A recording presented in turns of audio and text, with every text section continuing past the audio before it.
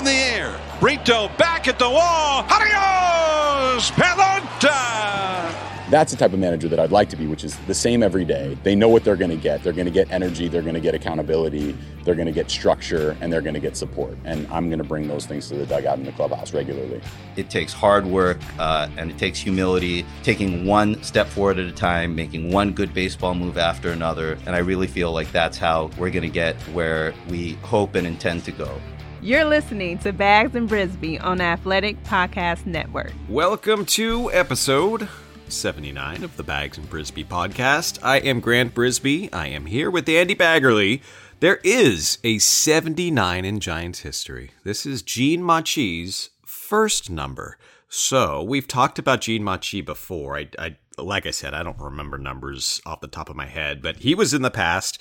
But now he's back. When he first came up in 2012, he was number 79. Wow. Well, this podcast is going to be a gas then. Sorry, I can't come up with anything better. No, it can't be left unsaid. So there at least has to be one joke, and then we can just move on. That's how it's got to be. We could probably just keep talking about Gene Machi farting in the bullpen with the television cameras catching it because, I don't know, we don't really have anything happier to talk about. Right? We're going to talk very slowly and deliberately. Because, all right, so look, last week I wrote about Mike McCormick and sort of referencing his remarkable career that was more than a Cy Young award. I got mad about extra postseason teams. If baseball has 16 postseason teams, I got mad. I wrote about the 10 most productive free agents. Like, these are all baseball things to talk about. And for some reason, when it gets to Monday, like, you look at the news and you can't possibly talk about anything else other than, is there going to be a baseball day? Yeah, it's sort of been not really lurking in the background because it's been on, all of our consciousness and subconsciousness every day. I guess in some places more than others, depending on how much shelter in place or distancing or mask wearing is actual state policy or local policy. But I mean, this virus has defined the year, and it is defining the baseball season. As much as the argument over grievances and economics and number of games and pro rata contracts and all of that, I mean, the players and owners are very, very good about shining the spotlight on their inability to agree on things from an economic standpoint. All of a sudden, we sort of pull back the lens a little bit and we see, oh yeah, there's a big giant fire-breathing dragon called COVID-19, and it's a lot more serious than anything else that we're dealing with in that small frame, and it may not allow a season to happen at all, or if it does happen, it is going to look even more different and sort of take on a different form than we had even expected, so I'm not sure where they go from here. It's to be determined. And I can't keep track of all the yo-yoing and where we've been, where we've come from. I think back to 16 years ago when they were talking about that bubble plan. I think when did that come out? Was that March, April? What is time? Time is a construct. Yeah, I want to say it was Dr. Fauci said something to the effect of, well, if they quarantine, they come into a bubble. I want to say maybe it was right about the beginning of April. Probably. And that was still when we didn't know what was happening. Obviously New York was going through just a devastating period of hospitalizations and deaths and, bodies stacked up like cordwood. And, it was just awful. So you're thinking about baseball conceptually, but how is this possibly going to happen? And we're talking about, the players being sort of in a Pauly Shore biodome.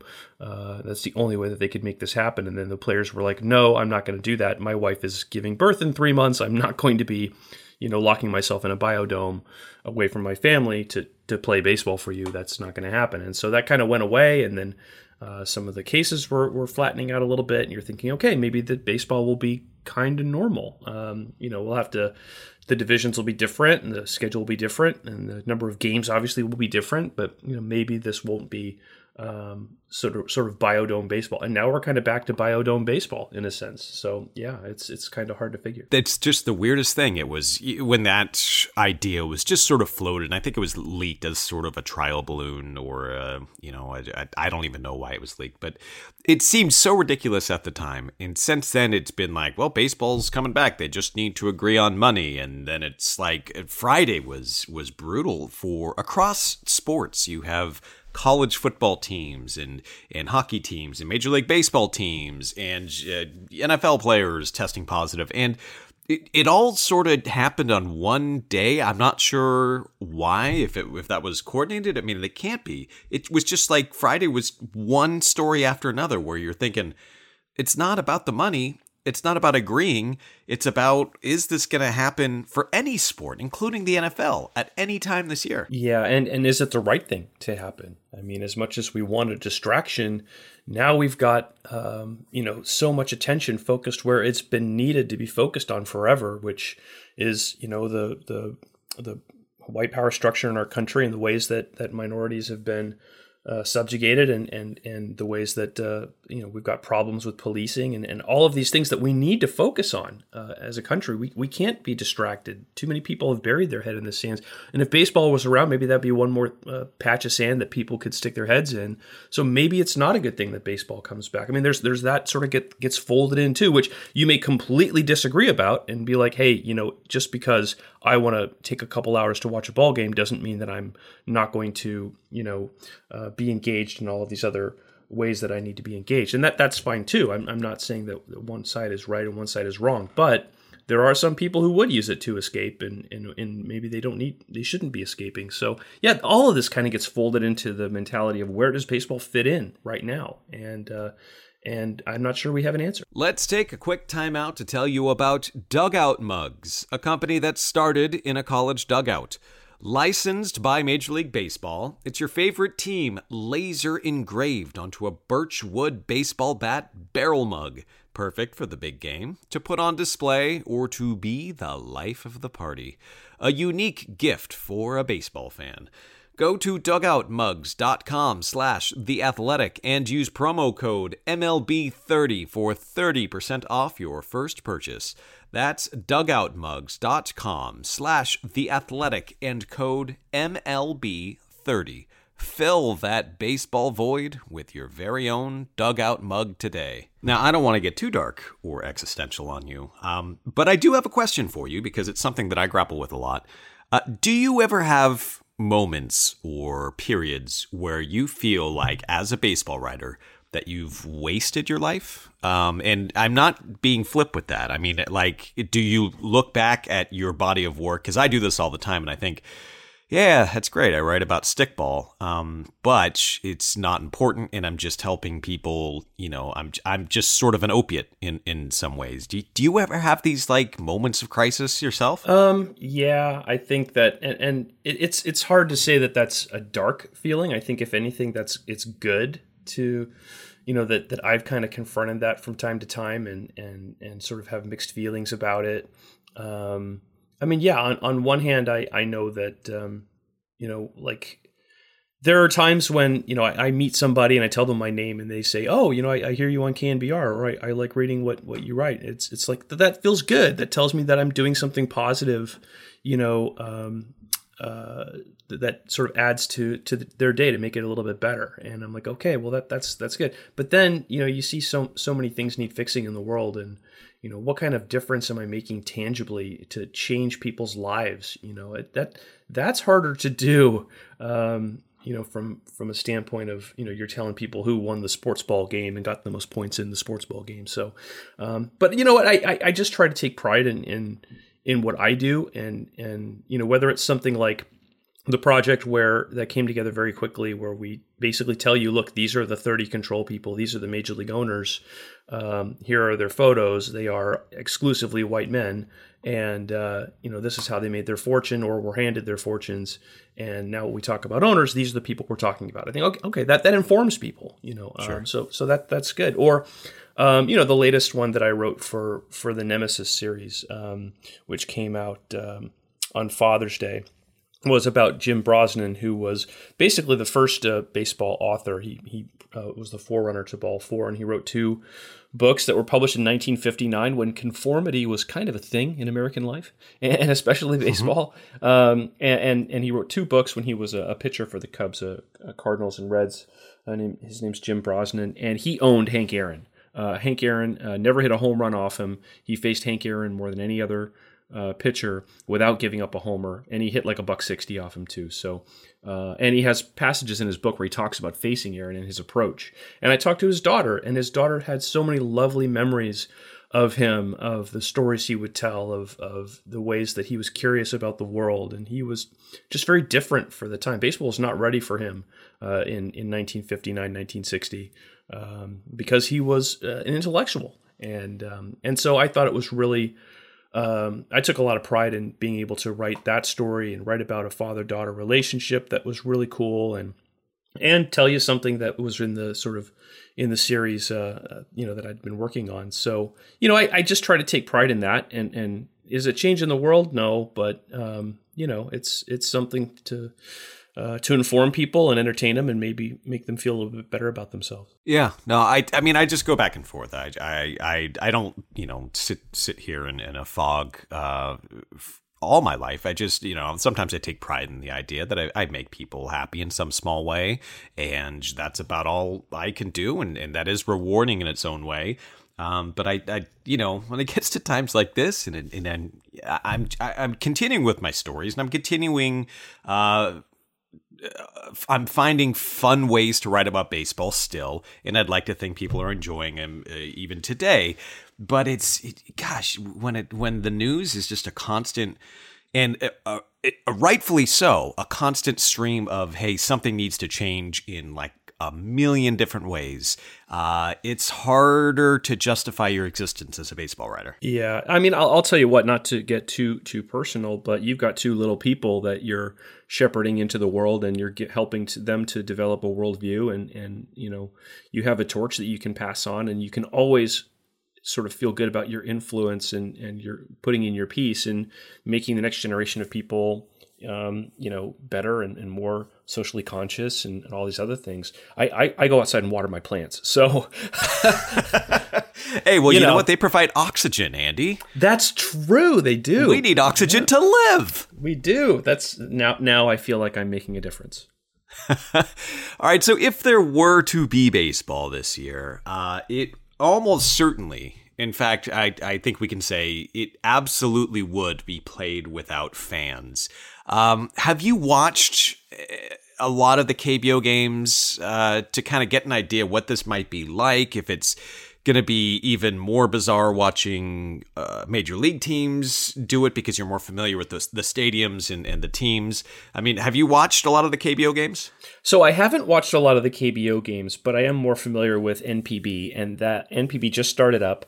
And I signed up for the Hanshin Tigers channel, which costs, I think, about maybe 700 yen, so like $6 a month. And gotcha. Not all their games are on. I think it's just their home games. It might be about half of them, but you can watch them live. The downside is they're often on at 2 a.m. Yes. But I was watching one of their games the other day, and it is kind of funny because there was a controversy in one of the NPB games. They could hear the broadcasters in the broadcast booth, and someone up in the broadcast booth is saying the catcher's setting up inside, and they had to call, the manager called timeout and said, look, they can't say that up there because, that's kind of a problem. So that came up. I thought that was interesting. I'm watching guys go through the high five line and they point at each other or do like little like pantomimed high fives. Yeah, it's interesting. It's definitely it's different. I think it's been fun to look at the pitching ninja videos with the different cardboard cutouts and stuffed animals in the background, and yes. and the different Pokemons, which I'm in my 40s, so I don't know one Pokemon from another. But yeah, I do think it's pretty cool. It's different. But it's manageable, and in some ways it's kind of unique. You and I are roughly the same age, and I just want to pause real quick to point out that we missed Pokemon by about like 3 years or so, like 4 years. I think we would have been in that demographic to completely nerd out because I do know grown men who just really love their Pokemons. And I think we just missed it. I'm not sure the exact years, but I'm not sure if I'm happy or sad about that. There was a gradient from Garbage Pail Kids to Pogs to Pokemon. And I feel like I was getting out just as the Pogs were getting big. And I'm like, I don't need something else to collect. No, my little brothers were into them. But do you know what I'm holding right now? A Skeletor He-Man action figure. I am holding a Garbage Pail Kid. No way. The reason I have a Garbage Pail Kid in my hand, or close to I wasn't holding it this whole podcast, but the reason it was next to my desk is because we were watching Antiques Roadshow. Yes, I saw that. And for the first time in decades of watching Antiques Roadshow, they showed something I had, and it was a Garbage Pail Kid. And I didn't actually know that I had the specific one. It's the very first one. It's Atom Bomb, and it's a little baby in a suit with his head in a mushroom cloud. It's repulsive. But I said I've got Garbage Pail Kids. I know this because I went through 100,000 baseball cards that my parents dropped off, and I just sort of put those to the side. So I went in the garage and I looked for it, and I found it, and they were like, it was a stack of Garbage Pail Kids that was in mint condition. And then I get to the one that's actually worth a few $100s, and it's, all dented and creased and stuff. But yeah, that's my Garbage Pail Kid story. I just missed it. Never got into Pogs. Yeah, that was Atom Bomb was first season. So first season was rare. They were actually worth something. But I'm sure all of mine are in terrible condition too. I think I still have them somewhere. But I started collecting in Series 2, and I remember if someone had an unopened pack of Season 1, it's like, ooh, unopened pack. Yeah, they were on the old playground between games of Foursquare. If you didn't have your Garbage Pail Kids out and trading your doubles, then you just were not cool at that time. Let's pause to talk about Hydrant. You want to kick the coffee habit, but you're worried about your energy levels. To avoid the morning sluggishness and that midday slump, you need to make sure you're hydrated.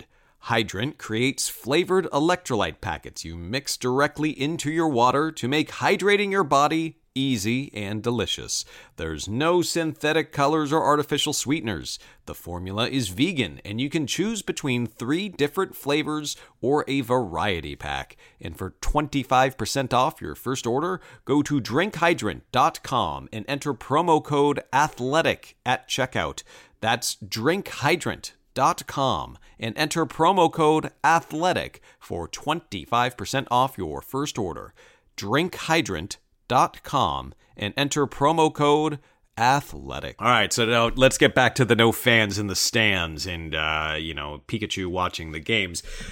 It's going to be, you were sort of hinting at some thoughts about home field advantage and if it exists without fans. And I remember reading as a kid, and I don't know, what book this was or if it's even valid, but that psychologist said that most of the home field advantage doesn't necessarily come from players or fans cheering their players on. It comes from the absence of cheers that the opposing players are not getting. So I don't know if that's true. It seems to me that travel and sleep probably means a heck of a lot more.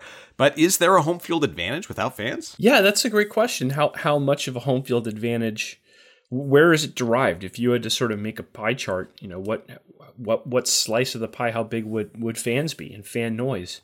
I think probably in some sports more than others, like football, if you literally can't hear like the audibles on offense because the fans are making too much noise.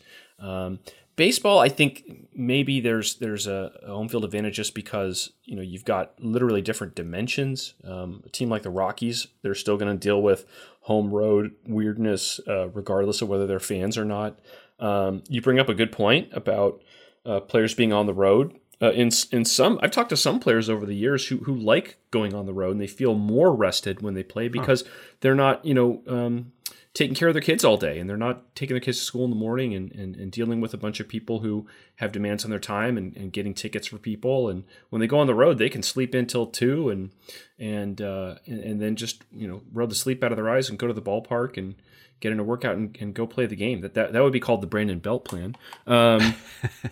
So yeah, in some ways, going on the road can be a little bit of a refresher for some players, depending on sort of their life life situation. So I think fans are a big part of it, though. I do. I especially some places where the fans can be a little more intimidating, or where you feel like you're against the world.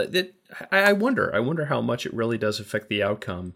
And how much a home field advantage would be somewhat softened or nullified with no fans. I do believe that Major League Baseball is self-selecting insofar that if you are in Major League Baseball, you have exhibited an ability to be hyper-focused when you need to be. I don't think you make the major leagues if you're not able to be hyper-focused in a way that the average person cannot be. Maybe there are exceptions where someone's just such a superlative athlete that they are overcoming their ability to be rattled.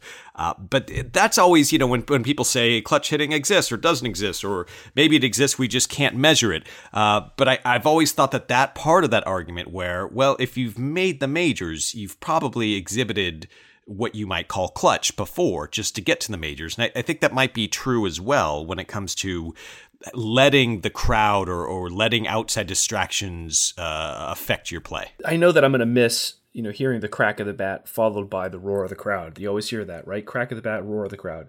Well, now you're just going to get the crack of the bat, and that's pretty much it. Which, you know what? I'd take that. Yeah. But yeah, I don't think it's ever, I think about like a Mauricio Dubon, and he told me a great story in spring training. I was reporting a feature for him that I wrote later about just what it meant for him to be the first player who was really born and raised in Honduras to be a big leaguer, and then what it was like for him to go home and be received as somebody who's attained this station and this celebrity and has sort of brought renown to people who don't have a whole lot of heroes in some cases, especially outside of soccer or football. So he said that the first time that he hit a home run, he looked in the stands and he's like, I know I'm supposed to keep my head down. I'm a rookie. But he had to look up and see, there were 2 or 3 people waving their Honduran flag. And he's like, that just fills me with so much pride. And, he would make sure to go and sign autographs for anybody down the line in BP who was, wearing a Honduras cap or displaying a flag. And, that's to me, what's going to be missing with no fans in the game is moments like that. And, that's a shame, but it'll come back. We'll be able to have that again. I'm not sure when, but we will. I was all aboard the KBO when it first started, and then I realized that I'm old and I need sleep, and that's the end of my KBO experience. It didn't help that the Wyverns are awful, and that's the team that I chose. So I don't know the answer to this, but are you able to hear the players in a way that would make it interesting to a television viewer? Like, is there just a level of noise coming from the dugout, intelligible noise, that would sort of help make up some of the gap that missing the crowd gives us? I don't know. It's a good question. When I talked to Kevin Gossman and Jeff Samardzija again in spring, this was actually before all the pandemic and before we even thought that there was going to be anything resembling the shelter in place or games without fans. I talked to Samardzija and Gossman about what it was like to pitch and play in the game in Baltimore in 2015, was it? I think with no fans, with Freddie Gray and the unrest at the time. So, but that was kind of for a 5-year retrospective that Dan Hayes, our White Sox writer, was doing. He was just collecting a whole bunch of stuff to do an oral history of that game of that week. And so then I'm like, Dan, I'm going to have to repurpose these quotes because it looks like we could have baseball with no fans. So, but what they said was it was just sort of strange that, you would enter the game and you could hear the broadcasters up in the broadcast booth. You could hear the umpires as they're rotating positions, signaling to each other where they're going, which he could never hear before. So yeah, little moments like that, things like that were kind of trippy, and I'm sure that they would get used to it after a while, but it would definitely be something different. I wrote about that game in 2015, and I wrote, about some of the lessons, and One of them was that the typical baseball broadcast is filled with superfluous noise and chatter that you just aren't necessarily aware of until you have no ambient noise in the background, where you're used to when you go to a break in a baseball game, there's going to be some weird bumper music that's like, hard rock riffs, these new metal chugga guitar riffs, and they blend in when the crowd is sort of, there's a hum behind it. Without that, it's just like all of a sudden your ears are blasting to this riff, and like it's for an ad, and you're not sure what it's for, and it's weird in a way that you would not expect. It's the same noises that you would listen to in a regular baseball broadcast, but absence the other context, it sticks out like a sore thumb. And I think there's going to be a lot of that sort of stuff where you will start to pay attention to the completely normal parts that you never really experienced or paid attention to. I wonder what between innings is going to be like. It's going to be like, are they still going to have like the sausage race and the dot races and things like, the goofy contests and stuff? Probably not, right? I mean, there's going to be no fans. So, and I hear that there's going to be no mascots either. So sorry about it, Lucille. I'm much more sad about the racing sausages going away if that's the case. I'm sure they could do it digitally. I would still be up for that. They got to give people things to wager on, right? But between innings, are they just going to play music? Is it going to be completely quiet? I don't know.